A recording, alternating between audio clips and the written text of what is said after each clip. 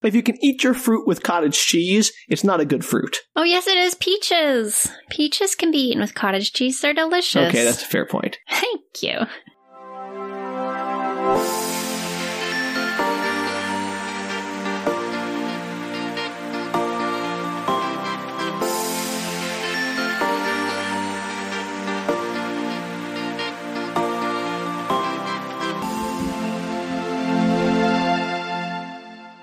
Hey, everybody, and welcome to Book Retorts. I'm Danielle. I'm Sam. And this is the podcast where one of us shares a strange, weird piece of media with the other person who has no experience or knowledge of it. Today, it is my turn to share a story with you, Sam. Yay! Yay! This is a book that you will never read in your entire life. I'm counting on it. Absolutely no experience with it, and you will likely never have any experience with it. You're really selling it here, Danielle. I know. It's going to be amazing. So today we're going to be starting part 1 of the retelling of The Evil Twin, which is a book in the Sweet Valley High series by Francine Pascal. Ooh. I know. It's a young adult series. It ran for actually 20 years from 1983 on, and there's 181 books with a lot of spin-offs. So we're going to be doing like one book, I guess, from the series. Is that right? We are. We're doing one book. It is widely considered one of the wildest and weirdest stories in the entire franchise. And it does require a little bit of background knowledge, but I'm going to fill you in so that you can follow through with this story that I'll be telling you. I don't know anything about this series. I didn't realize there were 1.5 million books for it. Yeah. But just from the title, it sounds like some kind of boring Babysitter's Club-esque thing. Not that Babysitter's Club is bad. I don't know. I haven't read it either. It just sounds more like that kind of banal thing that wouldn't be insane. See, you would think that, but Sweet Valley High is well known for being extremely soap operatic, sometimes fantastical, slightly paranormal. So this follows the story of two identical twins, Elizabeth and Jessica Wakefield, who live in Sweet Valley, California. So that's where the name of the books came from. Is it a real place? I'm guessing not. I don't think so. I didn't Google it, but I don't know. Fair enough. Jessica is the more wild, rebellious twin, and Elizabeth is the more popular, nerd vibe twin. So they're identical twins, but opposites. Basically, yes. Elizabeth is more sensible. She's good at her classes, all of that stuff. This is stuff. a Goofus and Gallant for young adult girls. Kind of, yeah. It is definitely very young adult, girl-oriented, which is why I don't think you'll ever read it. Nothing against those books. I just don't think they're in my particular wheelhouse. Exactly.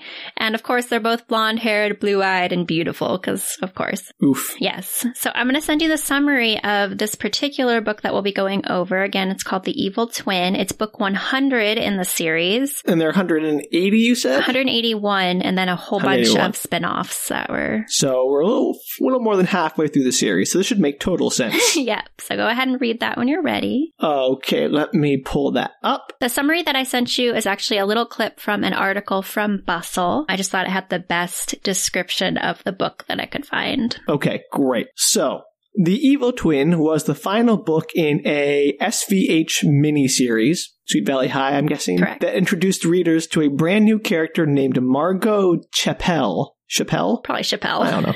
Okay, you know what? Fine. A teenage girl with a traumatic past who happens to bear an uncanny resemblance to Jessica and Elizabeth Wakefield. Margot feels cheated out of her own life, and when she learns of the existence of the Wakefield twins, she decides that obviously she must kill one of them and take over their life. Holy, what the heck is that? I liked your laughter towards the end of that. You're all going strong till the end. Well, when you get to murder twin and take over her identity, I'm kind of thrown off. That's not what I expect from your average tween series about a high school. I know, that's why these are so great. I did not expect a murder still identity like Hitchcock plot here. You're gonna possibly love this. We'll see how it goes.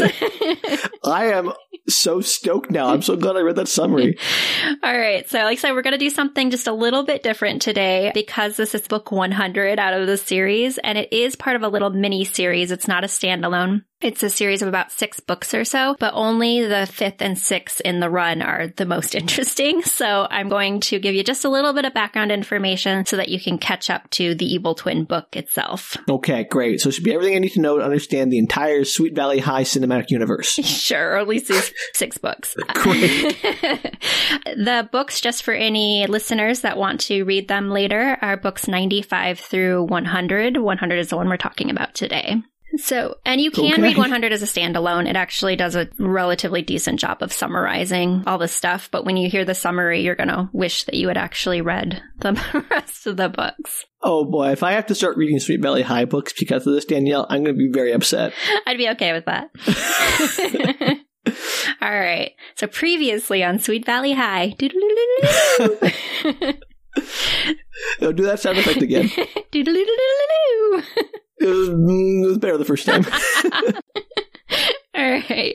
So Jessica and Elizabeth, our 2 lovely twins, are both vying for prom queen. This is oh boy, yeah, that's healthy. This is book 95. And in a fit of jealousy to sabotage her, Jessica spikes Elizabeth's punch at the dance. Okay, remind me again. I'm going to ask this a lot. Which one's the evil twin of the 2? Which one's They're like the rebel evil. twin? She's just a rebel twin. Which one's the rebel twin? Which one's the goofus? Which one's the gallant? I'm never going to keep this straight. Jessica is the goofus, and Elizabeth is the gallant. Elizabeth is gallant, Jessica's goofus. Yeah, Got it. Most of the story revolves around Elizabeth, the good twin, quote unquote. So wait, most of the books revolve around her, so no, her twin is just sort of there in the most of background? this storyline revolves around her because Marco wants to take over Elizabeth's life. Got it. Okay. And so at the prom, Jessica spikes Elizabeth's drink, her punch. Ooh, Yeah. With booze, yep. Okay. So not like horse tranquilizers or something.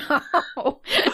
Though, with all the side effects that she has, it feels like that's exactly what happened. But no, it was just alcohol. Okay. It's crazy. I'm sorry. I'm already over my head in this, so you forgive me. So Elizabeth doesn't realize she's drank alcohol. She doesn't drink a lot of alcohol. She apparently just doesn't realize it. And I guess 1 or 2 glasses of punch is enough to put her over. She didn't realize the punch tasted weird. Lightweight. Yeah, so she gets really drunk. This teenage girl, how can't hold her liquor? Apparently. She gets really drunk and she ends up kind of partying with Jessica's date to the dance. It's her boyfriend, Sam. And hey, leave me out of this. I'm sorry. It's okay. Sam's not a character for very long. Is he at least not a total, jerk? No, so Elizabeth doesn't realize she's drunk. Her and Sam are partying. They leave the dance together, not in a sketchy way. They just leave the dance together, and Elizabeth drives drunk. She doesn't realize she's drunk. Her and Sam get in a car together, and while they're driving, they have an accident, and Sam dies in the accident. What? That's so much worse. Holy moly, that's insane. Yeah, sorry. I feel like I've been personally attacked by this book. The dilemma is that Elizabeth can't remember anything. All she remembers is nothing. She remembers going to the dance. She remembers partying a little bit, and that's all. She doesn't remember anything from then. So these 2 girls commit murder. Accidentally. Oh, manslaughter. Sorry. Yeah, it's manslaughter. So these 2 girls are both parties. This is how this starts? This is just the backstory. You gotta hang in there. It's gonna be a really long episode if you're gonna talk about the backstory this much. That's we're doing 2 at least. Oh. Okay, so Elizabeth does not know that Jessica spiked her punch, but the whole killing of Jessica's boyfriend thing has really put a damper on their relationship. So there's a lot of infighting, and Jessica's blaming Elizabeth, even though Jessica has some blame in this. Just a bit. Okay, so basically the stories open up. This is still the original book, 95. It opens with Elizabeth having this dream, and she has a dream that she sees Jessica in the dream, but then it turns out that it's not really Jessica. It's someone with the same color eyes, but she has an empty expression that frightens Elizabeth. And then in the dream, she whips off her hat, and it turns out that she actually has really dark hair, and she's holding a huge butcher knife. And so this is a reoccurring dream. She has it probably a dozen times throughout this series, and she doesn't know why. It's a horror movie. It is. I mean, it is about somebody trying to take over somebody's life.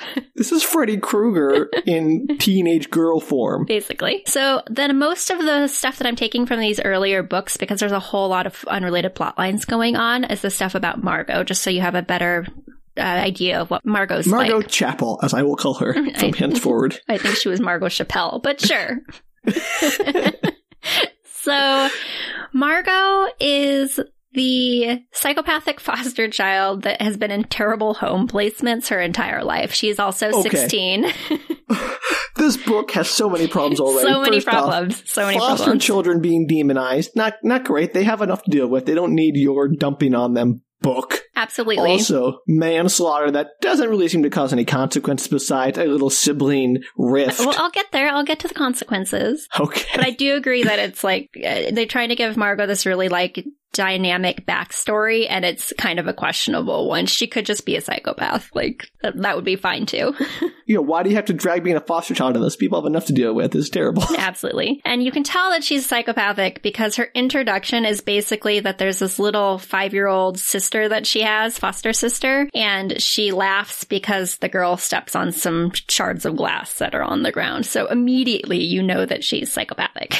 She thinks that's funny. Great. So Margot basically decides that she needs to leave her foster family. She wants to hit the road. She wants to go to California because that's where she thinks her original biological family is. And she hates her foster family. They're not super nice to her. And she decides to burn the house down, is basically the premise there. Good start. Yeah, so she actually ends up killing her foster sister on purpose. It's actually kind of it's a terrible way. It's a little funny. So Margot's making... child murder. Hilarious. It's not. Margot's making toast one morning and it's a broken toaster. Like, it's just not working very well. So she sticks a butter knife into the toaster and it's just like flame shoots up out of the toaster. And she's like, well, that was a bad idea. And then she has this like moment of brilliance where she's like, that's how I'm going to kill my foster sister. And she kills her foster sister because her sister, who's 5, sees her counting money and sees her looking at a bus schedule that has Cleveland circled because that's where she's going originally. So she's like, my sister knows too much. I'm like, your this 5-year-old is... Yeah, no, this is not the man who knew too much. Yeah. So she talks her sister into making some toast with the broken toaster and then is like, oh, you can't get the toast out of there? You should stick a knife in there. And she's like dropped kerosene all over the house and then it catches on fire. Shenanigans ensue. Everybody's dead. Does no one smell the kerosene? Where are the parents? I don't know. Everybody dies. So her entire foster family is murdered by... There's a lot more murder in these books than I anticipated. Oh, there's a lot of murder. This is the beginning of a murder. This is like tweens, teenagers, like young, read this? Yes. You clearly didn't get into all the like stuff that was around. Books? No, I didn't get into murder novels when I was 12, Danielle. Like Christopher Pike. There's just like hundreds of murder books for teenagers. What the heck? Yeah. Teenagers are messed up enough. It's crazy. Anyway, so I am shocked. I'm like a parent. I'm not like on the banned book list now. Let it go. No, not really, but seriously, this is insane. I missed out. Yeah, you did. Well, you can always catch up now. I'm glad I'm sharing this with you. They won't hit the same, though. So she takes her bus to Cleveland, she creates a fake resume, and she decides to nanny for a family. She keeps involving herself with children, and I don't know why. She clearly hates them. That's such a bad idea. I know. More background checks. Come on. So she gets hired on this family. She steals... Who was her reference? I'm sorry. Who was her reference? What do they call one saying? She did a bunch of fake references, and she kind of always just talks her way out. Like, oh, they're out of town. You can call them next week or something. And she always just like gets in the door because all she wants to do is steal their money and kill their children. So she's a serial killer. She basically, by the end of this book, yes, she's absolutely a serial killer. So she goes to babysit for families. She grifts them into letting her nanny for them or babysit or whatever so she can murder their children, steal their money, and leave? Yes. Essentially. Why murder the Why did she steal things and leave? I don't know. Because she likes to murder. The voices in her head tell her to. Oh, she has voices in her head? Yeah, eventually. Oh, okay. So checking that cliche box. Got it. These books are filled with cliches. So she takes all their money out of the safe or jewels or something like that she's going to hawk. And jewels. Yeah. She kills the kid and then she heads towards California. Like I said, she thinks her biological family lives there, so she wants to find them. So how does she murder this child? Is it as gruesome? She what does she do? I think she drowns him. They go out on a picnic. She drowns him, I think. That's awful. I know. You don't really see that part. It's kind of just referenced. There's a great quote, though. She's on the bus. She's heading towards California. And she says in her head, she's like, it had been a long day, stealing the jewelry, killing Georgie, starting her journey. Oh, pick up the groceries, do the laundry, kill Georgie. Check. Oh, take a nap. It was funny. So while she's traveling, Margot finds this newspaper and she sees a picture of Elizabeth on the front. And Elizabeth's on the front of this newspaper because she's being charged for manslaughter from the drunk driving accident. Oh, there we go. Yeah, and originally Margot thinks it's her that's on the front of the paper, like, oh my gosh, they found out about me kind of thing. And then she's like, oh no, that's just Elizabeth. And she's like, oh, it's weird. I look just like this lady on the newspaper, this girl. All right, I gotta break it. I'm sorry. She sees Elizabeth being charged for manslaughter and says, yeah, that's the life I want. Yes. Isn't it bizarre? No! You're like, why would you say, I'm going to get involved in an ongoing manslaughter case and put myself in charge of manslaughter? There's no logic. She just sees her and is like, wow, I look just like her. And originally, I think it's just kind of like a thought, and then it percolates in her mind pretty rapidly, like, I'm going to take over this woman's life. Who clearly is at the peak of her life. This is not the lowest point in her existence so far. So, let's see. She kills another person on her journey. It's not really relevant. Just let you know she kills somebody else. Just like for fun? Yeah, basically. Okay. And so once she decides to go to Sweet Valley instead of where she was going to go originally. And she basically like, once I get there, I'll be sweet and beautiful too. And I'll start my life over. And this time I'll be perfect, just like her. So she has it in her head. Until I beat that manslaughter charge. Again, so stupid. So while traveling, she realizes that she's actually being followed by the brother of the little boy that she drowned. So she drowned Georgie and his older? Yeah, it's her older brother. It's around, I think it's a little bit older than her. His name's Josh. So he ran away from home to track her down? Yeah, I think he's like of age to run away from home. I think, I don't remember honestly, that he's older than her. And so he's somehow been tracking her. I don't know. It's not very specific how he managed to figure out where she was going, but she sees him. Okay. And I don't know why. He says that he's talked to the police, but apparently they're not taking it seriously. It just seems unlikely, but whatever. The police in these books must be the worst. Yeah. So Josh picks up her trail and finds out she went to Sweet Valley and ends up seeing her near the twins at some point. And so but he doesn't know exactly what's going on. So that's kind of his storyline up to now. No one can know what's going on, Danielle. This is all crazy. It is crazy. Jessica, meanwhile, is constantly conveniently forgetting that she spiked Elizabeth's punch and is the impetus behind this entire problem. What do you mean forget? Is she supposed to be telling people? She's like mad at Elizabeth for killing Sam. She's like blaming Elizabeth entirely for this and absolutely refusing to come to terms with the fact that she's the one that spiked Elizabeth's drink and she's the reason. Inside her own head, she's forgetting. She's not like omitting those facts to the police. Oh, well, that too, probably. That too. Yeah, she hasn't told anybody. But right, okay. So, but no one's like asking her, did you spike her drink? And she's like, no. Yeah, they just, right now, they're still kind of thinking that Elizabeth is maybe lying about not remembering anything or that definitely her drink was spiked, if nothing else. Right. So, like I said, the relationship's been on the rocks since the dance and no kidding. In this like revengeful spite situation, she decides to steal Elizabeth's boyfriend Todd away from her. Jessica's kind of terrible in these books. Yeah, she's kind of terrible. I'm not sure who to root for, Margot or Jessica, to like kill the other. It's terrible. So there's a court case, and Elizabeth is saved by a lucky break where a guy who was also drunk driving comes forward on the stand and is like, I'm the one who hit the car. It wasn't her. She was driving fine. And somehow there are no charges brought against Elizabeth in the court of law. So this man just volunteers and says, you know what? It was all my fault. I was drunk. I crashed into them. She was drunk, but driving okay? Yes. That's not how that works. I know it's not how it works at all. But Jessica's still blaming her, of course. And she's decided like, oh, if I give up Todd, I'll be alone forever. You know, I won't have Sam. I won't have Todd. And, you know, Elizabeth and I aren't talking. I don't have anybody in my life. She's being very dramatic. And so who's Todd? Todd is Elizabeth's boyfriend. And she's trying to steal Todd away so she'll have somebody. Yeah. And Todd has kind of gone along with it a little bit. He's mad at Elizabeth as well. He's not being very supportive. And he's for like, you shouldn't have him on Sam, because they left the party together. And he's like, and you drove drunk and you killed my friend. And like, he's just mad at her. Yeah, no, not to, justify that Elizabeth doesn't need some support at that point, but also, seriously, you murdered somebody. Yeah. Maybe even if this other dude was the real culprit, who knows? Like, you could have very easily been the one who crashed and killed them. Absolutely. So I think everyone has a right to be upset, and that doesn't mean that Elizabeth doesn't deserve some sympathy, but also they're not unjustified in their anger. I'd agree, but lots of mixed emotions, obviously. And Todd eventually kind of comes to realize that he is not going to blame Elizabeth and does actually want to get back with her. He writes her a love letter, and Aww. Jessica intercepts it and seals it away, of course. It feels like therapy would be really helpful for all these people right now. None of them seem to be in therapy. Seriously, every person you described right now sounds like the worst. I know. So, is there anyone to root for in these books? Maybe as we go along. Okay.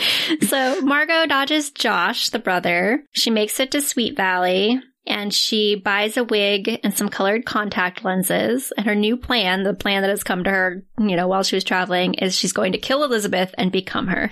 Because, sure. Great.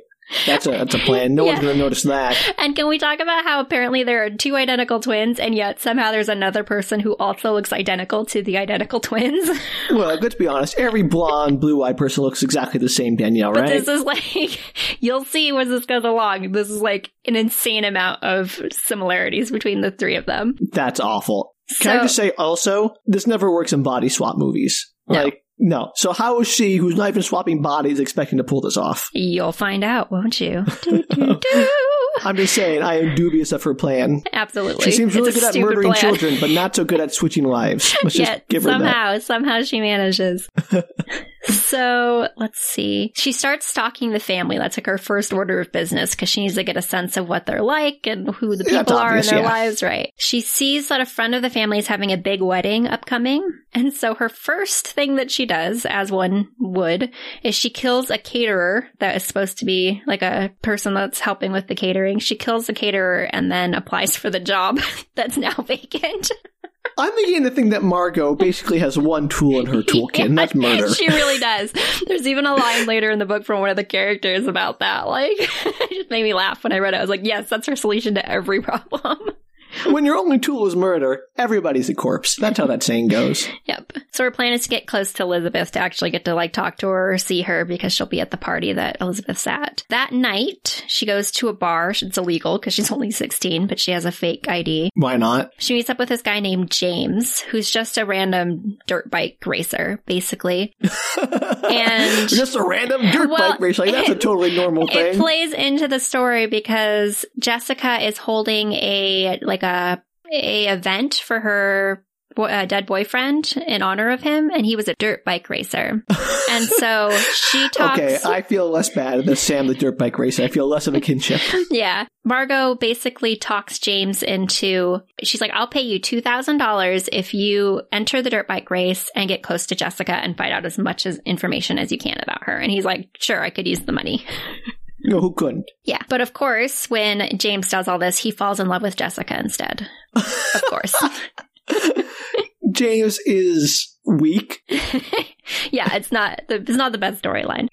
Margot is upped her game. She's been following them. She's been trying out their mannerisms. She wants to try it out on somebody and see if she can actually pass as Elizabeth. And so she goes into the house when they're out of the house, the twins, and she meets the mom. And she pretends to be Elizabeth with the mom. You're going to start with their mother? Yeah. So the mom feels like something... mode right away. I know. The mom feels like something's off. She just attributes it to the tension between the 2 twins. So she's just like, oh, there's something going on. It's probably just in my mind that this is kind of weird. Yeah, no, that's totally my daughter. Elizabeth finds out that Jessica, didn't show her the note from Todd. She finds the letter, she reads it, her and Todd get back together. And there's no fallout from that? She's really mad at Jessica. They're not talking particularly. Well, that seemed like it was already a thing. Yes, it's on. They almost make up, and then she finds out about the letter, and they unmake up. And then their dad, who is a lawyer... He receives a letter from a law department in San Francisco saying that they want to discuss a consulting contract with him, and they send him an all-expenses-paid trip to come and talk to him. This is all relevant. So he's going to be out of town for a while. Yeah, so that's upcoming. So that was 95 through 99, and now we're in book 100, The Evil Twin. That was 4 books? Yeah, I summarized because there was a whole lot of other plotline. Okay, that sounds like very little spread out through a lot of books. Yeah, it's crazy. There was more other plot lines going on. There's whole other story chunks going on in those books. I just took them out because they're not relevant to this book. Not to the Margot murder mystery novels. Exactly. All right, so diving into The Evil Twin. You have your Scooby-Doo would never backstory. let this happen. No. So the book, The Evil Twin, starts where we left off. There's an introduction of the characters, and our plucky heroes are still at odds. Elizabeth still has no memory of prom night. She has no idea how she got drunk. She's just gotten back together with her boyfriend, Todd. Wait. Something just clicked. Is this why you were asking me about blackout drinking a little while ago? Maybe. Yes. Because you're like, can you lose your memory when you drink? I can't remember, or if it was a Korean drama. To be honest. The fact you can't tell the difference says volumes. Yeah. This is a really dramatic book. So anyway, all of that's happening. She's questioning if she'll ever be able to trust Jessica again. And while she's getting ready in her room for school, she has a strange premonition, quote unquote. And the strange premonition is that things are going to get much worse before they get better. And this, well, that's just every morning for me these days. yeah, this is just the beginning of like 10,000 strange premonitions that are in this book. It's just an ongoing pile of strange premonitions. So they're useless. This is like a spider sense that tingles every time you cross the road because, cars can be dangerous. Yes, this is absolutely what's going on in this book. So Jessica, meanwhile, is also getting ready for school. She's being super emo in her bathroom as she gets ready, and she's thinking about her new boyfriend, James. She has mixed emotions because Sam just died. She moved on quick. She sure did. And she still doesn't remember that she's the one who's mostly responsible for this, probably. She's ignoring that. She's tampered it down into her subconscious. Got it. She knows one day that, all this will be behind her, but she feels guilty about spiking her sister's drink, as she should. Wait. So she knows she spiked the drink, but she doesn't make the connection? No, she knows she spiked the drink. She doesn't want to admit it to herself or to anybody else. She's just like, Elizabeth shouldn't have driven drunk. It doesn't matter if I spiked her drink or not. Got it. So she's not taking any responsibility, even though she knows the sequence of events. Yeah, and she's feeling guilty about it, but she's still denying responsibility for it. And she doesn't want to tell Elizabeth because she's thinking it'll probably permanently destroy their relationship. Yeah, no duh. Yeah, I know. She also has a premonition, which is trouble. There's more trouble for me and Liz. Trouble in River City. Exactly. Capital T, that starts with P, that stands for pool. Do. Next scene's at breakfast with the family. Stephen, their brother, who's home from, They have a brother. College life. I don't really remember what he does, but he's home for the moment. He's concerned about the tensions between the two sisters, and their parents are super enthused about their upcoming trip to San Francisco. These parents are awful. I know. His dad mentions that he finds it weird that he hasn't actually talked to the woman who sent him the letter and the all-expenses-paid trip, but he's sure that it'll be fine, and he's very excited to talk to the legal department. Margot the mastermind. You'll find out. And so they know they're going to be gone. Stephen's going to be home, so they feel, safer about the twins being alone. And then it switches to the school. It's right around the holidays. It's the Christmas holidays. And they're doing a candy cane delivery service thing at the school, where they have elves show up and hand off candy canes with notes and stuff to the kids. Oh, I hated those. Great. I know. So Santa's elf shows up for Jessica, and there's a whole scene that's very sketchy where the elf is like, come sit on my lap and I'll tell Santa about what you want for Christmas. And everybody laughs, and the teacher thinks it's hilarious. Is that elf a student or just some rando dude? Yes, he's a student. He's a student. It's still awful. And I know that.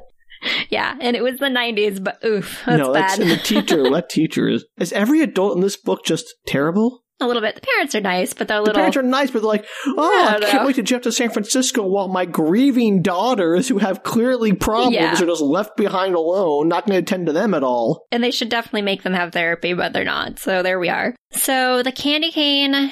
She opens up the message. It's from a secret admirer. She opens the message and it says, Happy Horror Days, Jessica. Why would somebody send that? I mean, obviously it's Margot, but what? She's like, who would send such a nasty message? So yeah, why she doesn't know. Why do these evil people always feel they need to tip off their victims? I don't know. She doesn't really play with her victims other than this, and I'm not entirely sure why she does this. I think it's just supposed to build drama in the stories. Okay. The next scene's at lunch, and Todd and Elizabeth are talking, and another candy cane's delivered, this time to Elizabeth, and Elizabeth opens it up. It's also anonymous, and it says, I'm dreaming of a red Christmas, wreck the halls with bloody bodies. That is insane. And also, not very creative. You can do better than that. I expect better. Come on, Mario. You can do better than that. Step up your game. Wreck the halls. Okay, that's not bad. But, with bloody bodies? Come on. How about with boughs of limbs or something? Okay, keep working on it, Sam. Oh, I got like 3 seconds. This person's a professional writer. They can do better. Okay. Anyway, they ignore it. It's just a sick joke. Ignore it. It's not a big deal. No, like, who knows? maybe don't ignore it. But they do. They ignore so much stuff in this book, Sam. This is like Red Flags, the book. It's crazy. Sorry, Winnie's meowing. Go away. Oh, goodness. Okay, so cue Margot. She's walking in the halls of Sweet Valley High. How did she get in? She just walked in the door. Oh, that's right, the 90s, before things were secure with like metal detectors and everything. Those were the days. And it talks about her like walking in the halls, looking at all the students, just like super into it. Like, this is my new life. It's going to be great. And in my head, I imagined it as like Spider-Man 3 when he has he's just like the emo hair and highlighter. I was like, yeah, Margot. Finger guns. That's how I feel like she was in this hallway, because she was on cloud 9. She's so excited about being in her new high school. Aw, Margot, just looking to fit in and murder. And murder. So she's contemplating her timeline because she's worried because she saw Josh in Sweet Valley at one point. So she's like, okay, he's on my tail. He knows. That's the brother of Georgie. I swear, Danielle, if this ends with Josh like pointing a gun, like, I don't know which one to shoot, I'm going to be very happy. It does not end with Josh pointing a gun at the 2 Elizabeth Margos. Or 3. Who knows? There could be many of them. Right. I just want to see someone be like the classic, which one of you is the real murderer I've come to murder? No, Josh doesn't do that. Ugh, what a useless person. So she's thinking that she really wants Margot to like disappear. It's like she needs to get rid of Margot because obviously people are hot on her tail, but she needs to learn more about Elizabeth before she can fully become her, obviously. She is smiling about the candy cane notes that she sent the twins. She's like, this was going to be a special Christmas and New Year's for her. She couldn't resist spreading a little holiday cheer. Dumb. She's a bad murderer. She's bad at murdering. Great. So Josh, meanwhile, is trying to figure out what Margot's up to. He thinks maybe she was involved in the caterer's death from earlier because he knows somebody died around the time that she arrived in Sweet Valley. What is this dude? And so he investigates, quote unquote, the hit and run accident by pretending to be a journalist at the police station. And the police just tell him everything they know. That's how that works. I know. So basically, they don't have any leads. They found an abandoned car that they know hit the person, but all the fingerprints were wiped down. Apparently, there's no DNA in the 90s. Would Margot be in the fingerprint database even? Maybe. I don't know, honestly. Fingerprints aren't that reliable also. They're kind of terrible. Yeah, but he gets no information, but he does get some information about he does get the phone number or contact information of the catering company. Okay. So he follows up with them, and he learns that a new girl did get a job around the same time that someone was killed in an accident, and he assumes that it was probably Margot. This was the line I was telling you about earlier. His quote is, "Was murderous violence Margot's answer to everything? Was no crime too heinous?" Does it get more heinous than murder? I'm confused. And the answer is yes, Josh. Like, murderous violence is Margot's answer to absolutely everything. To be fair to Margot, it's worked so far. Yeah, it has, actually. It's going to continue to work, too. Margot tries to do another test run. She knows that Elizabeth is meeting up with her friend Enid. They're going to get some ice cream after school, and she finds Enid in the library. Everyone's just so casual. Yeah, and so she apparently has just somehow gleaned all this information. I don't know how. And Margot walks up to Enid asking her if she's ready to go. And as Enid starts to talk to her, she's like, wait a minute, you're not Elizabeth. Like, she immediately calls her out on it. So she's better than the mother at identifying this person. She's the only person, basically, in this entire story that, immediately questions it. She's dead. Margot gets really nervous, but then Enid just thinks it's Jessica playing some prank because that's the obvious idea. Like, that's what you would think, right? And so she's like, I'm not playing along with you, Jessica. And she storms off to go find the real Elizabeth. So Margot's glad she didn't get caught, but she's like, I might have to kill her. Yeah, no, duh. So Enid goes and finds Elizabeth. She tells her that Jessica was pretending to be her, and Elizabeth gets mad about it and rants about how she doesn't understand what's going on with Jessica right now. And I'm so concerned that I'm never going to have a relationship with her again. And why is she being so weird? So I don't know if that's what I would focus on right now, but sure. That's what she's focusing on. James, who was the one that was dating Jessica, the dirt bike racer. Yeah, he has a giant peach, I know. Yeah, he was the one who was working with Margot, but now, like I said, he's in love with Jessica. He wants out of the deal, so he's trying to back out of it. He's really he's dead too. He's really concerned because Margot's now dyed her hair blonde. She's not just wearing a wig, and she's wearing the contacts, and she's asking a ton of questions about the twins. Wasn't she blonde originally? No, she was a dark hair. So she was dark hair with different colored eyes. Yep, and she dyes her hair blonde and wears blue contacts. And she's she sees this photo of this blonde, blue-eyed girl. It's like, I look just like her. Well, the face looks just like her. Apparently enough to, like, trick her mother. I would not have put that together. Like, if I saw some random person, like a blonde version of me, I'd probably be like, that looks like a very different person. I absolutely agree. Maybe I'm just bad at this. The entire time I'm reading this book, I was like, nobody would know that they looked that much alike if she didn't have blonde hair. Like, yeah, no, exactly. I agree. Like, the same haircut even makes a huge difference in, like, the shape of your face and everything. I absolutely agree. You know me with hairstyles. As soon as they change, I can no longer tell what a person looks like. So he tells Margot that he wants out. Margot guesses he's in love with Jessica and says she'll let him go, but if he so much as looks at Jessica, tells her what's going on, anything like that, she'll kill him. But she says, I'll make you suffer beforehand. I'll kill Jessica first. So she's like, stay away from Jessica or I'll murder you both. Yes, basically. So why isn't this Josh? No, Josh is the other guy. Todd? Whatever. They're all the same. Why isn't this boy, random boy in love with James, Josh, Joe? Who cares? Why doesn't he go to the police now? He's like, I don't know, there's this Sam. girl who's threatening to murder me, and she murdered before. No idea. And I can identify her and tell you where she is, and we can just wrap this whole thing up. I mean, James doesn't know that she's murdered before, but I don't know why James doesn't go to the police and say, hey, there's this really sketchy girl who paid me to watch this other person and is talking about now killing both of us. I don't know why he doesn't go to the police. Because he's an idiot. He's just like worried that if he does anything, it'll hurt Jessica. And he just flat out doesn't do anything. It's the dumbest thing I've ever seen. He fell in love in like 2 days. That's crazy. Yeah. I think they're together like half of another book. Oh, okay. I forgot this was like 7 books.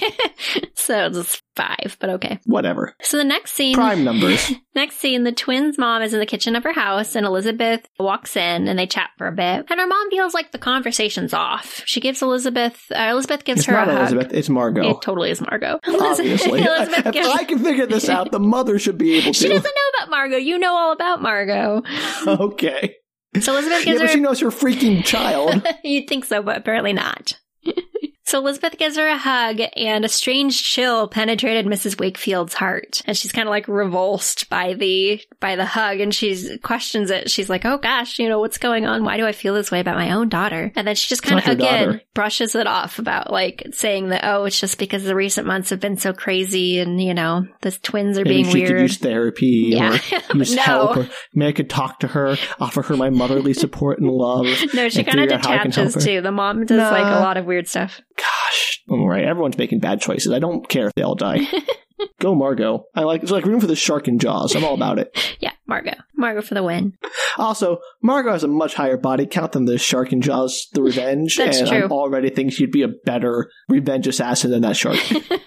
Margot feels like the interaction was a success. She does not realize that the mom was kind of weirded out by her. And she heads up to Elizabeth's bedroom. The twins aren't home. So she knows she's pushing her luck, but she's not super sure when Elizabeth is actually going to show up again, but she just can't help herself. So I just gotta go kill. She goes through the room and she's looking at all the belongings. She's like taking advantage of it, trying to, kind of get a sense of Elizabeth, become Elizabeth, as she says. And she finds do that method acting. Yeah. She finds Elizabeth's diary and she's super thrilled because it just has like every bit of information she could possibly want. She finds out all about the prom and the issue between the sisters, and she's kind of sympathizing with Jessica in the situation. And Jessica's, I guess, so much more of a questionable person in the series. Yeah. And it makes me wonder why she just doesn't become Jessica, because she would be much more similar to Jessica than Elizabeth. I mean, maybe she wants to be the popular, well-liked person. But Jessica's also popular and well-liked. She's just like the wild party child. They're both popular and well-liked. Then I don't know. This book makes no sense. I don't know. There's like just everything else up to this point was perfectly reasonable, but that one fact made me think this whole book is nonsense. I don't know. So she suddenly realizes she's been reading this diary for an hour and it's getting dark outside, and she's like, oh no, I gotta get out of here because they're gonna be home any minute, surely. And of course, as soon as she gets up to put the diary and everything away, she hears footsteps in the hall and she kind of throws it into a drawer and dives into the closet. Classic. I know. So Elizabeth enters her room and she immediately realizes that there's stuff's moved. The bed has, the divot in it after it had been made, all that kind of stuff. And she sees that her diary's been misplaced as well. Uh-oh. Yeah, so she has a moment where she's like, oh my gosh, I feel like I'm being watched in my room. And she kind of talks herself out of it. And when she sees the diary, she's convinced that it's Jessica that was going through her stuff. Man, there's some trust issues in this family. I know, especially right now. Deservedly so. Absolutely. So Margot watches from the closet and she's like, oh, it's Elizabeth. I'm so excited. I'm so close to her. And she considers killing her, like, right then and there, which probably would have been a better solution to this whole problem. But she's like... To give this book some credit, she is pulling off the serial killer obsessed with their victim thing pretty well. She's super obsessed, and she does definitely do her homework, so I'll give her points for that. Yeah. She realizes she doesn't really have anywhere to put the body, so that's kind of her, like, thought process. Like, no, I shouldn't jump the gun. I don't know enough information yet, and I don't really have anywhere to put the body. Disposing of the body is a big problem. You're killing, everyone's home and she screams or whatever. Yeah, so she talks herself out of it. She wants to be perfect at being Elizabeth before she kills her. So Elizabeth goes into the bathroom. Margot sneaks out of the room, but she can't leave. Why does Margot just wear her skin? That'd be so much easier. Puts the lotion on the skin. Yeah, there you go. Yeah, that's the solution to her problem. She doesn't need her skin. She looks exactly like Elizabeth. Well, you know what? It just makes you feel more like it's the method, Danielle. Get the method. She should just steal all her clothes. Be her. She can't leave out the front door because the mom's down there and the mom saw Elizabeth come in twice now, I guess. So she can't just leave out the door. So she's... That mom is not I know, who knows? Good. She goes towards the back door and then kind of sees another side door and walks through and she's like, oh, it's the basement. So she ends up going through the basement. Apparently this basement has windows big enough for a body to crawl through. She puts up a little step ladder so she can get in and out, and she just keeps the door unlatched. So now she has easy access to get into the house as much as she wants. Wow. I know. It's crazy. So, meanwhile, Jessica's waiting for her date with James. And I know, but remember James just was told that if he talked to Jessica, she would die, so... Oh, wait, that was James. I forgot. He calls, and after his discussion with Margot, he ends up canceling their date and breaking up with her over the phone. And Jessica's so sad because her boyfriend's died, and then her second boyfriend broke up with her. She's just having a hard life. Yeah, I feel so bad for her. And Jessica wonders if it's something she did. She wishes she could talk to Elizabeth, but she can't because she spiked Elizabeth's drink and Elizabeth killed somebody. This is a real problem of her own making. I know. And then she decides, she's like, you know what? I'm going to talk to Elizabeth. I'm going to tell her what I did. And I need to get this off my chest. We need to start fresh. So she walks into Elizabeth's bedroom and Elizabeth whirls around and gets super angry about her looking into her diary. And Jessica's like, but I didn't. And Elizabeth's like, get out of my room. They have a fight. Of course. So anytime they're about to reconcile, some contrivance comes up to prevent that. Absolutely. Like half a dozen times. Perfect. So Elizabeth has another weird dream. Remember, she's been having these recurring dreams of a dark-haired woman with a butcher knife. And she has another weird dream, this time about the prom, and it's lingering on drinking the punch. And when she wakes up, she's like, maybe I'm trying to remember something about the punch, but she doesn't remember it. So remind me, you said that these books sometimes veer into the supernatural. Do the twins often have psychic visions or premonitions, or is that unique to this particular miniseries? Sometimes they do. They have a lot of twin powers where they're like, oh, my twin is in trouble. Okay. My twin is sad. They just constantly know what the other person's feeling. Got it. And it's used a lot for somebody's kidnapped and they're like, oh, my twin is in trouble. I have to go save them. 180 books. These guys must be traumatized. Yeah, I know. Kidnapping, murders, death. This is awful. Yeah, in real life, they would be insane by book 181. Yeah, no kidding. So Margot decides that it's time to go after Todd. Todd is Elizabeth's boyfriend. She wants to see if she can fool him, so she's upping her game even more. Ooh, she's going to sleep with Todd. Yeah, she totally wants to. That's exactly what she's going for. So I'm not even joking. She's so into sleeping with Todd. So she invites him on a date as Elizabeth, and then she also decides to go shopping for new clothes. And so she calls up Jessica's best friend, who's a huge shopper. She loves to shop because Jessica's more of a big shopper person. And she poses as Jessica, and they go to the mall and hang out. And she somehow manages to convincingly be Jessica the entire afternoon with this But she's been studying Elizabeth. I know, it's nuts. She's can somehow be all of the people. Somehow I've been sucked into this insane series, Danielle. I blame you for all of this. It's amazing. And Margot goes on her date with Todd, and it's going well at first. They're having a good date, and she is, like I said, hardcore hitting on Todd, Sam. She is, in it to win it. She wants to sleep with this guy. I mean, it's her boyfriend, supposedly. I don't know if Elizabeth and Todd had sex prior to book 100, but it's like, they clearly are probably Is this like a PG. Pleasantville, Yeah, relationship where they're like, oh, we just hold hands on the sunset and it's so sweet. I don't know if they've ever gotten together. Maybe they have, but it's not a common thing for Elizabeth to be like super pushy about like making out and stuff. Like, that's not her MO. She's not like, just jam your tongue down my throat. Do it, Todd. Yeah. Do it. That's basically what this is like. Maybe she'd be more liked if she did. Yeah, Hey, which is why it's terrible. she should be Jessica, because Jessica is a bit more flirtatious, and so it would probably work out better. Yeah, it's just be Jessica. I know, it's so weird. But she decides to be Elizabeth. She's hitting on Todd. And at some point, they end up at Lover's Lane. Elizabeth, or as Margot is like, let's go up to Lover's Lane. Of course there's a Lover's Lane. Yeah, I don't think they call it that, but that's basically what it is. And Todd starts to feel like something's wrong, but then he just, of course, wonders if maybe he's with Jessica and Jessica's doing something super weird. And he still makes out with her. This might not be my girlfriend. This might be her sister doing it, but I'm going to go ahead with this. Yeah, Boys are dumb. I know. So he does some light making out, and then is like, yeah, I don't know if I feel comfortable with this, like, mentally. And so he basically comes up with a really lame excuse, and they end up driving back into town, and he drops her off at the house. He says he has to finish up his Christmas shopping. And then he says he'll see her tomorrow because it's Christmas Eve dinner at her house, and he's going to be there with the family. And he's kind of worried about Jessica because obviously she's been acting super weird lately. Her boyfriend died, etc. He basically decides, I'm not going to tell Elizabeth just in case this was Jessica. And why? Because he doesn't want to. He knows. Strain the relationship further? Like basically. But if Jessica's doing, no, you should tell her. Okay, Sam, if everybody just talked to each other in this book, there would be no book. Everybody would have gone, this is super weird. Something must be going on. But instead, everybody's just like, Jessica's being weird. Elizabeth's being weird. Jessica's being weird. Elizabeth's being weird.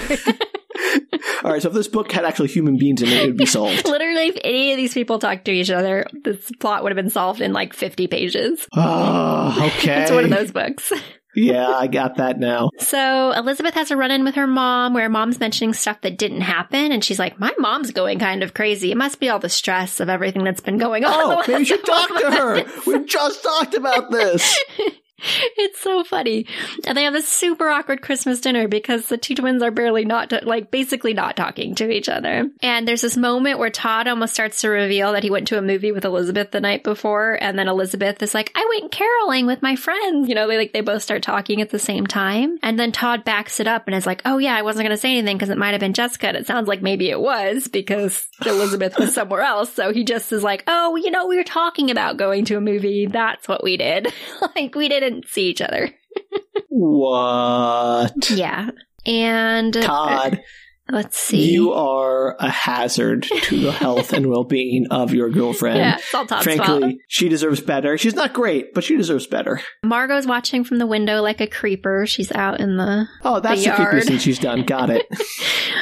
Jess tries again that night to talk to Elizabeth, but Elizabeth gets startled by her appearing randomly in a room and yells at her. Wait. So she goes into a room to talk to her sister. She's like, whoa, you scared me. Get out. Well, because Elizabeth was trying to sleep and she's kind of creepily standing over her bed, and then she opens her eyes and just screams and is like, get out of the room. And so Jessica just leaves instead of going, hey, I need to talk to you. Jessica, seriously, that's not how you don't just you don't loom over somebody and be like, hey, wake up. That happens a couple of times in this story. What is it with these non-humans? They're robots. They gotta be robots. Yeah, they're all robots.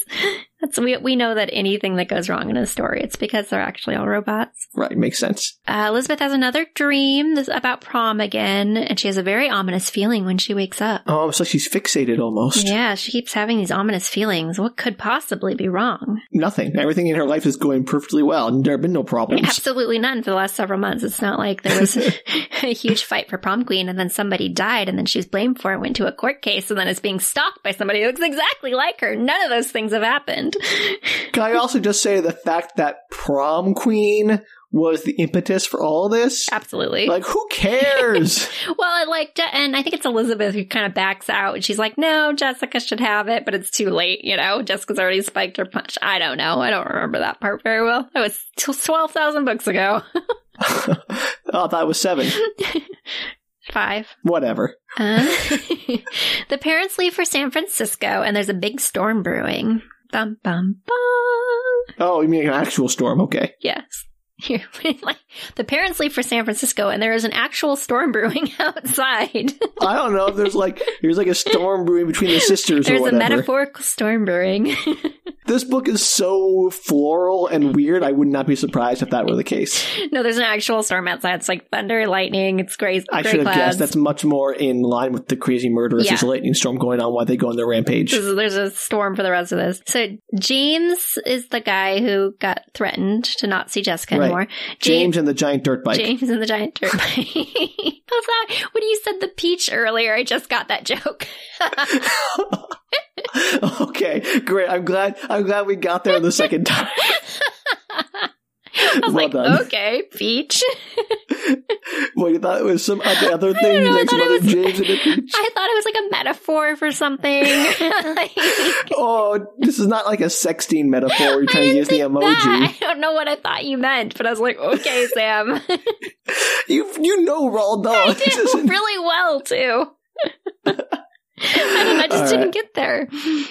You didn't say giant peach. I was very confused. I did say giant peach. Did you? I'm not sure. I have to go back and listen, I'm pretty sure. Peach. Okay, it doesn't matter. I should have got it. I did not. Either way, that's like the giant is not the most important word in that title. Well, James and the Peach doesn't have the same ring to it. That's true, but also it is a giant peach is important. But that's a different book for a different podcast, Danielle. It's a delayed response to that joke. Sorry. That is a weird book, though. If one of us hadn't read it, it'd be a good book. Can't remember if I've read it since like elementary school. Have you seen the movie? I have seen the movie. I remember that pretty vividly because it was weird. It's weird. Such a weird movie. It's a great movie, but weird. That wasn't Tim Burton, was it? I don't know, but it has a very Tim Burton-esque feeling to it, for sure. I don't think it was, but the claymation style is very sort of, yeah. Yeah. All right. Anyway. Thank you for listening to our Peach Cast. All peaches all the time. Giant or otherwise. Sam and Danielle bringing you all peaches all the time. Hey, that song by the Presidents of the United States of America. We got it. Ooh, that would be a good one. If we have a peach podcast, we should totally have that on there. I'm out of peach media. That's all I got. Georgia exists. I guess that counts. Georgia. Peach butter. Things, I bet you could actually, we talked about cottage cheese and peaches earlier. Hey. Oh, we did. Yeah, but that's not media. Neither is Georgia. That's my point. I'm out. That's all I got. Didn't the In a League of Their Own, weren't they the peaches or whatever? Oh, yeah, maybe. I haven't seen that in a while, but yeah. That'd be a good one. That'd be a good one. All right. Anyway, next time. That concludes the Peach Cast. Join us next week for more peach talk all the time. And remember what we say in the peach community, avoid them pits. Why? Peaches are the pits. Okay, anyway. So James receives a note from Margot. This is apparently the third note he's gotten since Margot threatened him, which I don't know why she keeps sending him notes. She threatened him. She doesn't have to keep sending follow-up threads. Hey, James, you're still threatened. Just checking in, making sure. I haven't changed my mind. Still will kill you. Blackmail somebody and it's like, hey, you still getting blackmailed? Just checking in. And actually, now he has written proof to give the police, and he still doesn't go to the police. All right, James doesn't deserve a giant peach. He deserves. So he decides to tell Jessica what's really happening. Again, not the police. And he calls to arrange a conversation to meet her someplace instead of just telling her over the phone because drama, I guess. Let me guess. Margot intercepts all that and talks to him instead. Maybe. No, okay. That's not quite what happens. So Jessica really does pick up the phone, and he does arrange to have a conversation over at the marina. I don't know why they can't have it on the phone, but yeah, it's in the middle of a storm. Meet me at the docks in the middle of the night. In the middle of a storm. Like, I don't know why he couldn't just say, hey, I have you on the phone, just FYI. There's a crazy chick after you. No. That'd be too easy, Danielle. Yeah. Apparently robots need to make things difficult. Exactly. And then, so of course, as you kind of suggested, Margot has taken advantage of Elizabeth being out of the house to visit Todd. And she goes into the house and she... Wait. I thought it was Jessica who left to go hear everything from James. No, she hasn't left yet. She's still at the house. She just picked up the phone she picked up James's call. Elizabeth? Elizabeth is at Todd's house. Oh, I didn't know that. Oh, that's because it literally just happened. So James receives this note from Margot. He decides, he's like, confused. I'm calling Jessica to tell her what happened. Jessica picks up the phone. Elizabeth is like, I'm going to Todd's, and she leaves. Got it. And then Margot sneaks into the house that Elizabeth just left to visit Todd. Got it. And so she ends up, of course, picking up the other line and listening in on the conversation. And she's like, I knew I couldn't trust James.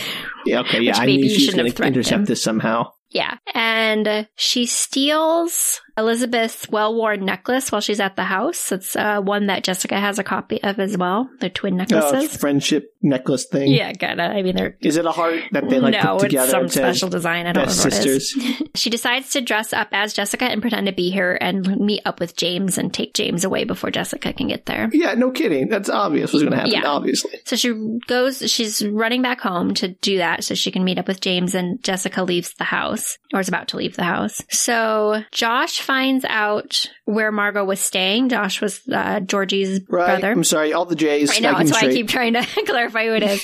So Josh finds out where Margot was staying and heads over to her boarding house. That's where she had been staying this entire time. And her room is a flat-out serial killer room. It's got, the pictures of Elizabeth all over the walls.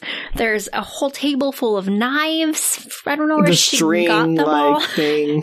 Yeah, she's got, notes everywhere, scrawled notes, and scrawled in red lipstick on the mirror. It says, I am Elizabeth. Okay. She needs serious help. Yeah, and instead of calling the police, he's just looking around the room. What is with these people? And they're like, I can handle this. I can handle a serial killer myself. I mean, my brother's dead. That doesn't seem to bother me too much. I'll just, lipstick on the mirror. That's fine. I can handle it.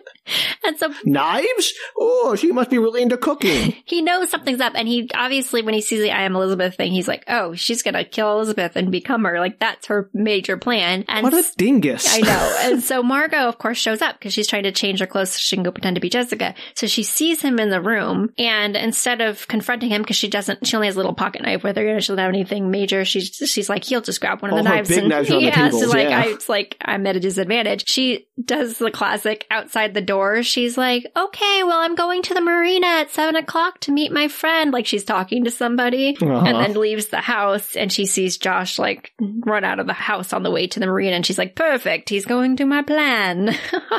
I'm gonna murder Josh and James, get rid of the two J's, and that'll be J free and fancy free? Yes. I don't know.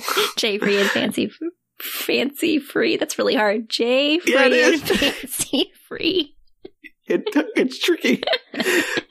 I'm not a serial killer. I can't do it well. Yeah, there you go. Jessica, of course, as I said, runs out to meet James, so she's leaving her house. She can't find the car keys to the parents' car or whatever it is. And Elizabeth has actually shown back up at the house. So Elizabeth came back from macking with Todd. Well, Todd's with her because she needed a sweater or something, so she stops by the house, and so Jessica's oh, poor Todd. She's getting more clothes. Yeah. So Jessica is like, can you please give me a ride? Even though they're not on good terms, and Elizabeth kind of wavers, but is like, yeah, whatever, get in the car. We're going that way anyway. So she takes them to, or I guess maybe Todd's driving, doesn't really matter. They go to the marina. Brother? He is... I don't know if he's not home. I forgot he existed. He comes back a little bit later, but he's not. I don't know if he's not home right now, or if he's just in and out because he's at college, or if he's home, or I don't know. But weren't the parents like, oh, we can go to San Francisco because he'll be there to watch the kids? Yeah, but he's not. And he might be in the house. I can't remember. He's kind of in and out. He has a girlfriend too, so maybe he's at her house. I don't know. They're all negligent. Well, I mean, they're 16-year-old. Normally relatively well-behaved people. I don't know why the parents would be that concerned about them normally. Okay. It was more just because maybe there was a death a few months ago. I agree. I agree. Strange. I agree, but up until the point where they killed somebody, they were perfectly well-behaved children. I don't see why we have to worry about them. I agree with all that. However, right this moment, as far as I know, the only people home are Jessica, Elizabeth, and Todd. Awful. Yeah. And so Jessica starts to get really antsy in the car. And again, completely psychic moments. She's like, I can't explain it. I just have this terrible feeling. So she goes from being elated. She's like, James wants to talk to me. I don't know why he wants to me in the middle of a storm at the marina, but I'm so excited because he broke up with me. That's a normal thing. And then she's like, uh-oh, something terrible is happening. I can tell. And so they get to the marina. Jessica leaps from the car. This is the line. The psychic message had been coming to her loud and clear. James was in danger. Jessica was sure of it. What? Psychic message from whom? I don't know. This is the universe calling Jessica. Jessica, come in. James, the dirt bike enthusiast, who you kind of know is in danger because he invited you to a marina in the storm. Just making sure this is coming in loud and clear. Over Can now. you read me, Jessica? And so Jessica leaps from the car. She's running towards the marina where she's supposed to meet James. And James meets up with someone who he assumes is Jessica, and obviously learns very quickly that it's not Jessica and is in fact Margot. He learns very quickly by being stabbed. Well, he tells her the entire story and looks down at her and sees it in her eyes, and then Margot says something particularly feisty. He's like, "You're not Jessica." and Margot pushes James off the pier, which apparently is above a bunch of rocks for some reason. Most piers have rocks because boats and rocks get along really well. Yeah, I don't know why the pier is above rocks, and James plummets to the rocks below. Probably not dead. Jessica oversees a dark shadow push James off the pier, so she sees this happen, and the others rush up behind her, and they see a man off to the side, and Todd tackles this dude, and it turns out to be Josh, the brother. So they see a shadow push James off the pier, and they go and tackle the other one. Yeah, and it disappears, somehow it magically disappears, and then they see the other guy standing there, or off to the side. Must be him somehow. They think it's him. They don't, realize that the other one is not him. They just see the two people. They see one person and assume it's him. Because the teenage girl and a young adult man look identical. Yeah, well, they're far away. It was a shadow that Jessica saw. Fair enough. And so they run up and they think that it's Josh. I don't know.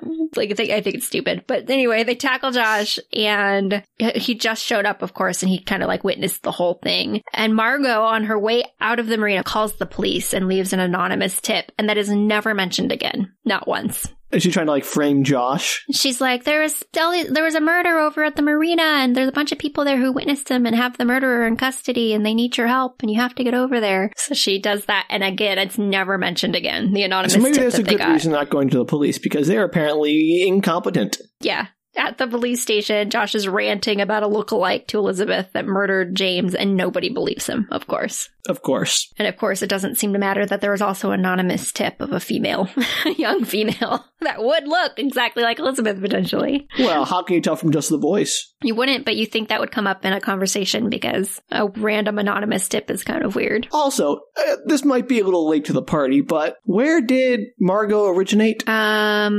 I forget where she started. I don't know. She goes to Ohio first, so she's way on the other side of the country. So would she sound the same as California natives? Probably not, but she seems like it talks a lot in the books about how she's memorized the mannerisms, speech patterns. So she's just magical, apparently. All right, so here's my question. Margot. Danielle, you're Margot in this instance. Okay. Margot. Why are you wasting your talents on murder when you could be doing stand-up impressions? You could be a performer. You could go on The Late Show. That'd be a much better career. Because I have a lot of psychological issues and I've never had therapy. Oh, so that's most comedians. Yes. But apparently it trends towards psychopathism and murder. Psychopathy? Because it feels good to murder, and I hear voices in my head. Again, comedians. I don't know. Sam, I don't know. All right. I'm just saying, there was an alternate career path where you were an amazing impressionist. I'm just saying, you could have done that. She could have done a lot of things. She's clearly relatively intelligent. She's really good at mimicry. I don't know. She's had some really good plans. They seem to work out for her quite regularly. She could take over the stock market. I don't know. Comedians are wonderful people. I'm sure they're not all psychologically damaged, so don't at me.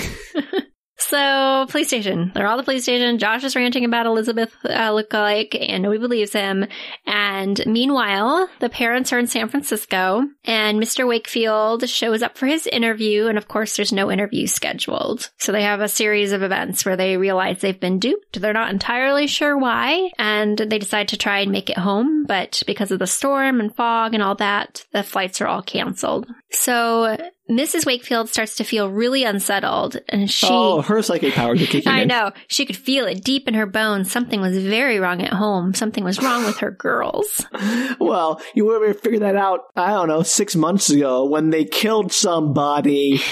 So Mr. Wakefield humors her, but thinks she's kind of a little, loose. He's like, come on. Okay, wow, for sure. That's sexist.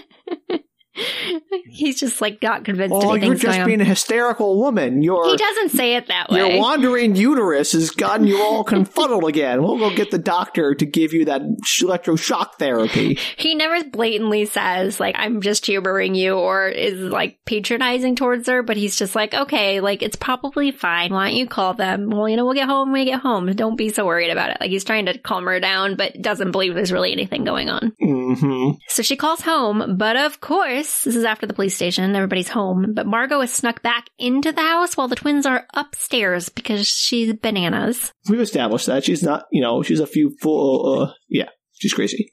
The phone's turned off upstairs, of course, because, Jessica's just bereft because James has died, by the way. I didn't mention that, but he died. He's dead. Yeah, he fell off a cliff onto some rocks. He's dead. Yeah, he definitely did not survive. Now 2 of her boyfriends have died back It to seems back. like it's a bad bet to date Jessica. Yeah, it's not going well. So the phone's turned off upstairs so Jessica can rest. And luckily, because Margot intercepts the call from the mom telling them everything, like that they didn't get the hotel room. There's something going on with the interview. They can't make it home. And so nobody knows that the parents are having this issue and the parents don't realize that anything's going on with the twins. This was well before cell phones, so fine. Yeah. And undeterred by this conversation, the mom is still like, I just don't feel like anything's right. We have to go home. And Dad's like, you literally just talked to them. Calm down.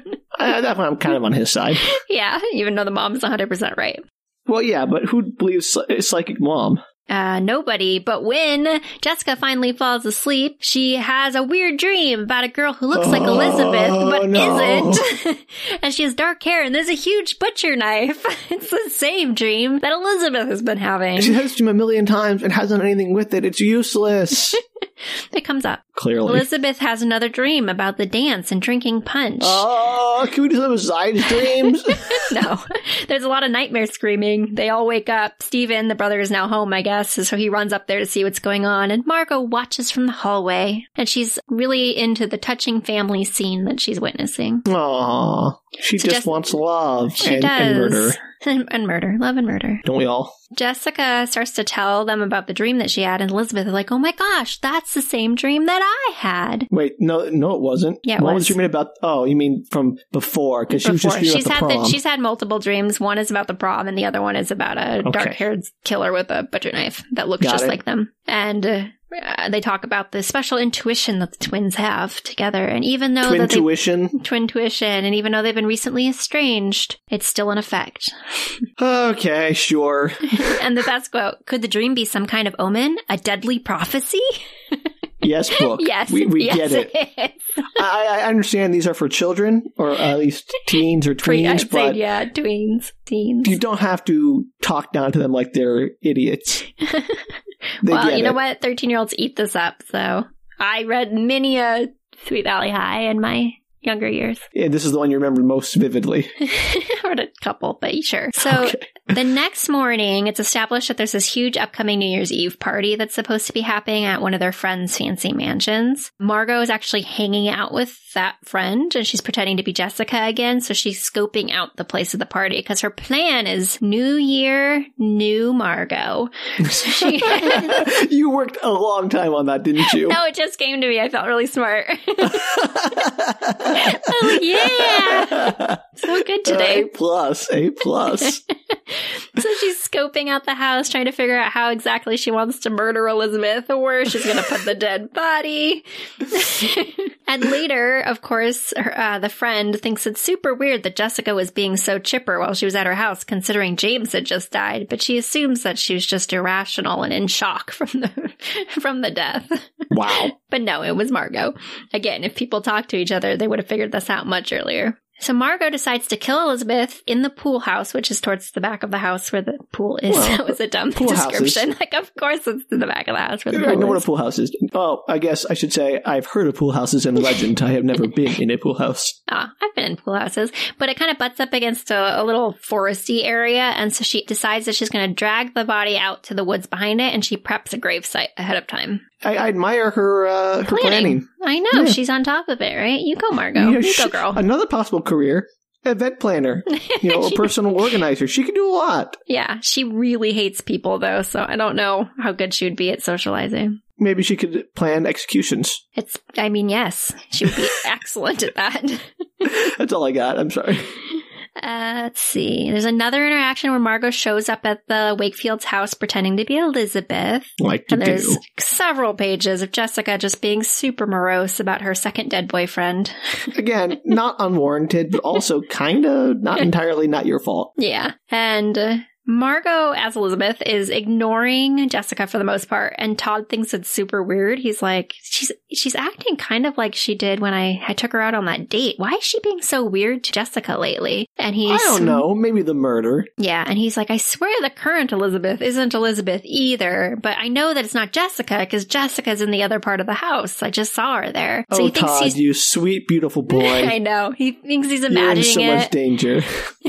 He thinks he's imagining it because he overheard Josh at the police station saying that there were two, there was a lookalike. So he's like, oh, I just have that in my head. And that's why I'm being so weird about this right now. Or maybe Josh wasn't crazy. If it quacks like a duck. If it talks like Elizabeth and looks like Elizabeth, it must be Elizabeth.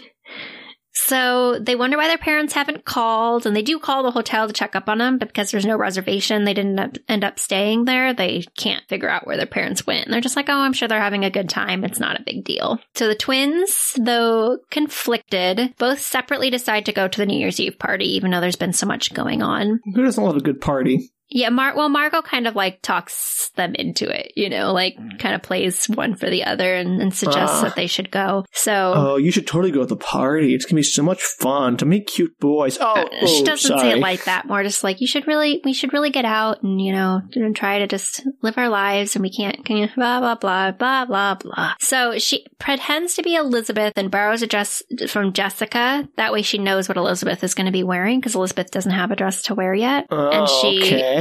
Leaves and it for she Elizabeth. gives that to Elizabeth? Yeah, she leaves it in her bedroom, and so when Elizabeth sees it, she's like, oh, Jessica must have known I didn't have a dress and wants me to borrow this one, kind of thing. Is this so she can tell the twins apart at the party? And she wants to dress like Elizabeth because she plans to kill Elizabeth and take her place right. at the party. So she goes to the store, buys the same dress, and she somehow That's manages lucky. to find him. Well, she even says that in the dream. She's like, she even says that in the book. She's like, oh, it's perfect, and it's even a size 6. It's like the fates are aligning and are supporting my plan.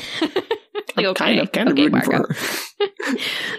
She put a lot of work into this plan. I want her to succeed. So meanwhile, Elizabeth is getting ready for this party, and she's contemplating the night of the prom. She's kind of having flashbacks to it just because it's similar. She's getting dressed up. She's wearing something fancy. She's going to a party with all her friends. And so she knows her drink was spiked. She's pretty sure that's what happened, obviously. But she suddenly wonders if all the dreams she's been having are trying to tell her that her drink was spiked by Jessica, because she keeps seeing somebody that looks kind of like her but isn't her, and her drink being spiked in the dream, and it's like...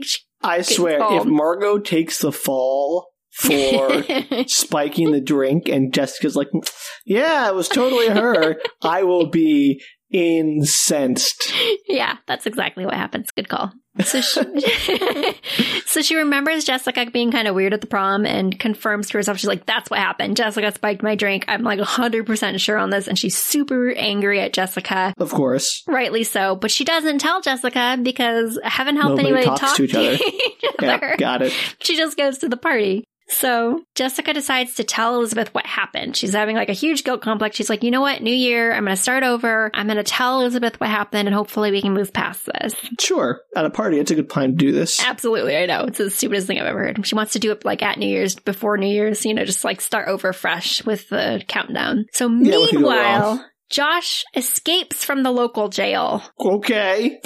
He pretends to be sick. The prison guard comes in, apparently just leaves the door open behind him. That old chestnut. Josh hits him over the head, steals his clothes, and runs out of the jail. So there's a special report on the radio and the TV about his escape that somehow every single character manages to hear while they're like all separately driving to this party or in their house. Listening to the police scanner? I don't know. They're all like listening to either the radio, because special report, it interrupts the radio station, or it's on the TV and it like plays in the back. Special report like interrupts their shows. Like it's literally every character hears this. And they're all like, oh my gosh, Josh has escaped. What does this mean? And so Josh has run out. He's stalking the Wakefield house and he follows them to the party. And then Margot is stalking the party house, and she's kind of like low-key mingling in the background because she doesn't want people to think that she's knows Elizabeth yet, you know? Mm-hmm. And so they're all at the party now, and it's going on. It's heading towards New Year's. Elizabeth sneaks away from Todd because she sees Jessica approaching them, and she's mad at Jessica. And she's like, I'm not having this conversation right now. And so she just leaves. She's like, I'm going to the bathroom, and she peels out of there. And so she's been gone for a while. Todd goes after her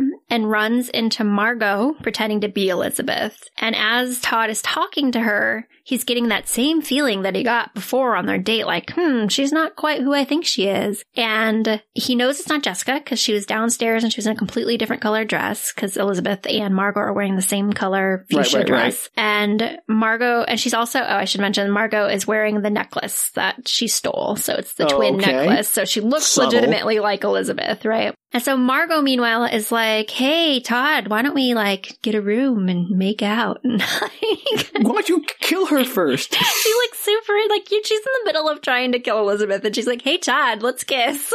I mean, you know, I guess Todd's a real looker. And then this interaction somehow causes Todd to go, wait a minute, you're not Elizabeth. And my girlfriend would never ask to kiss me. I know. My girlfriend would never hit on me this much. And he immediately remembers Josh's warning, and then decides to tell Margot that he knows that she's not Elizabeth. Like, I feel really bad for Todd because he seems to be in a loveless relationship, and he isn't blessed with a whole lot of brains, it sounds like. Elizabeth loves him, but they're usually a good match. But Todd's just, I'm not sure he's like the smartest. Okay. So Margot knocks him unconscious. I don't know why she doesn't kill him, because she just knocks him unconscious in the middle of a party and nobody notices. Yeah, they're upstairs because that's where Elizabeth ran to go to the bathroom, and so they're kind of like away from the party. Sure. And she doesn't kill him, and basically is like, well, nobody will believe his story, and by then I'll already be Elizabeth, so how's he ever going to prove it? She's not a good... She was doing so well up until this point. She was doing so well. He's like, come on, what's one more person, Margot? So she then finds the real Elizabeth, who's in one of the bathrooms upstairs, just kind of hanging out, you know, having a moment to herself. And she pretends to be Jessica. And so at the same dress. Yeah, well, yes, but she doesn't know because she doesn't see her. She just like talks through the door of the bathroom. Oh, okay. And so Elizabeth is in the bathroom kind of contemplating, maybe I'm being too harsh on Jessica. I should hear her side of the story. She's probably just, you know, it's not her fault that I ended up driving drunk and killing people. Like, she was just being Jessica and playing a stupid prank, and it just went out of control. So I should talk to her about it. And that's when Margot as Jessica shows up and is like, hey, I really need to talk to you. Can we meet down at the pool house? And then she just leaves. And so when Elizabeth opens the door, there's nobody there. And she's like, well, now I've got to go to the pool house because Jessica's down there waiting for me. Okay. And so meanwhile, the real Jessica down at the party is having her twin psychic powers activate, and she's concerned something is wrong. So she's searching all over for Elizabeth, but she can't find her. And a lightning bolt streaks across the sky, and she happens... Are you kidding? No. She happens to see a figure out by the pool house, so she heads that way. Oh, so the universe was like, let's help the murderer get the perfect dress, but also lightning bolt to help the not murder people find the murderer before the murder happens. Yes, all of those things. I hate this universe. Absolutely. So Stephen, the brother, is back home. He also hears the special report. It breaks into the whatever TV show they're watching or something, he and his girlfriend. Mm-hmm. And he's like, oh no, my sister is like, he's probably going to go after them. I need to get to the party. So he rushes towards the party as well. And then Josh is outside of the party because he can't go in because he's still wearing his police or whatever, the prison guard uniform. So he's outside the party and he sees the girls head to the pool house, so he follows in. And then Todd finally wakes up and he heads downstairs to find Elizabeth, and someone in the party actually ends up seeing Josh through one of the windows of the house, and he's like, that's the guy that was up for murder. And so Todd, and it's heading towards the pool house. So Todd's like, oh no. So they recognize him somehow in through the window uniform. In the dark, in the storm. Wow. And so Todd runs out towards the pool house. So everybody's converging on this pool house. But it's too late because Elizabeth's already at the pool house. And so she walks in and she comes face to face with Margot. Uh-oh. And she has a butcher knife at her side. Margot does. And Elizabeth realizes that her dream was warning her of this the whole time. No, duh. And then Margot makes the biggest mistake that any bad guy character ever makes. She monologues, Sam. She monologues. They always monologue. She says she deserves this life and hers has just been so hard. And Elizabeth finally realizes that Margot wants to be her. And Margot admits to killing James and how she'd been in the house and pretended to be her. And her mom accepted her as her own child. And she read her diary. And now she's going to be Elizabeth. That's Why? Her master. She was doing so good up until this point. And then you'll love this. Just as she's about to stab her, Margot is just about, raises a knife to stab Elizabeth. She has a crisis of conscience. And she's like, this is almost like killing myself. No, it's nothing like killing yourself, you crazy person. So she pauses just long enough, and then she talks herself into it again. She's like, no, I'm her, which means she's me, and I'm killing my past. Her death is my rebirth. Just do it, Margot. Seriously, stop whinging on about blah, blah, blah. Myself being stabbing, killing, it's all me. We're all one. Just do it. Let's have our misery. So she goes to stab her, and Jessica, of course, pushes into the pool room, and a scuffle ensues. And Jessica gets a hold of the knife, but now she can't tell which person I knew it! I knew it! I thought it was going to be Josh. I'm wrong, but I knew it. So Elizabeth and Margot look identical, and she can't tell them apart. She can't tell her own... these people are awful. So... this isn't really a problem. You just have to wait until I get the police here and we can figure this out. Absolutely, but that doesn't happen because Margot decides to do another stupid thing and she suddenly jumps Jessica and she grabs a knife from her and she plunges it down into Elizabeth, but Jessica jumps in front of her twin, saving her life. Okay. And meanwhile, outside, Steven's arrived, the brother, and he sees Josh and he's like, that's the murderer! And he jumps on him. Useless.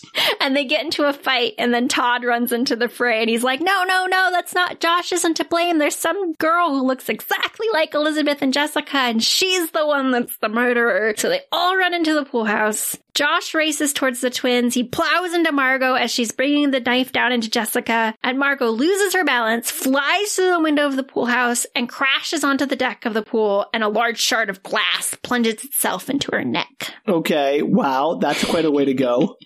And then everybody hugs and cries. Oh, yay! Dead body in the middle of the pool. Let's all just hug. Police are called. The twins forgive each other. The parents show up from San Francisco and meet them all on the lawn. And the storm, the conveniently timed storm outside, ends.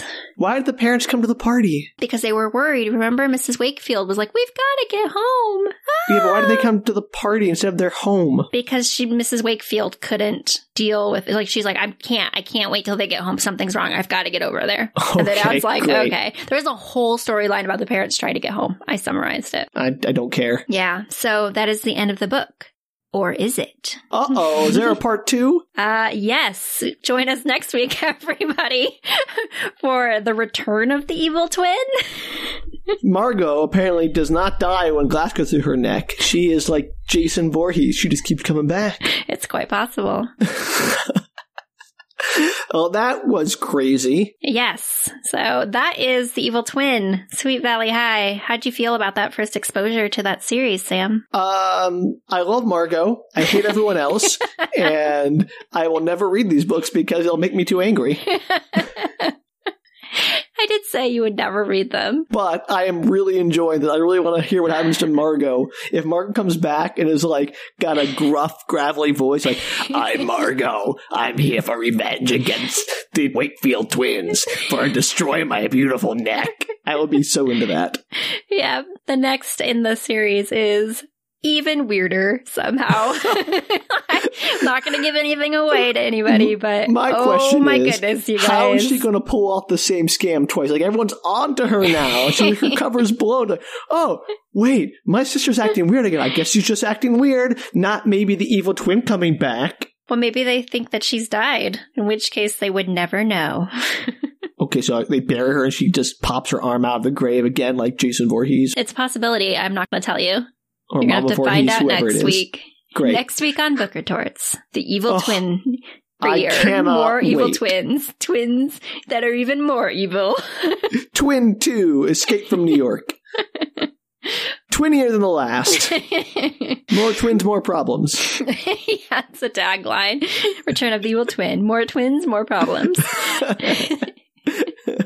Okay, this is great. I cannot wait. Okay, everybody, so that wraps it up for this episode. If you have any questions, concerns, thoughts, if you have insights into the Evil Twins, feel free to reach out. If you have any idea about how Margot's going to survive a glass shard in the neck, don't tell Sam, because this is spoiler-free for him until next week. I'm assuming if you haven't read the book, like if you're speculating with me, I'd love to speculate with you. Absolutely. If you want to speculate with Sam, you should definitely give us a shout out.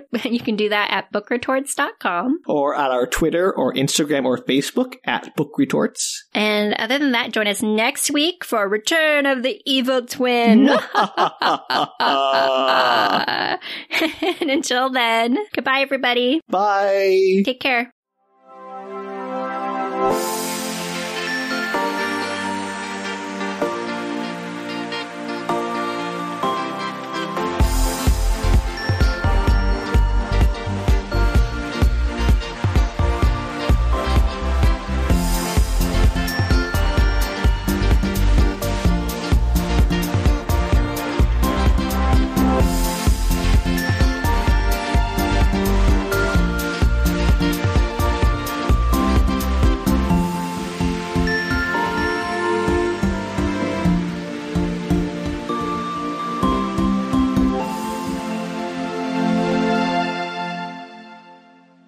That was a good ending. Yeah, it was pretty good for us. The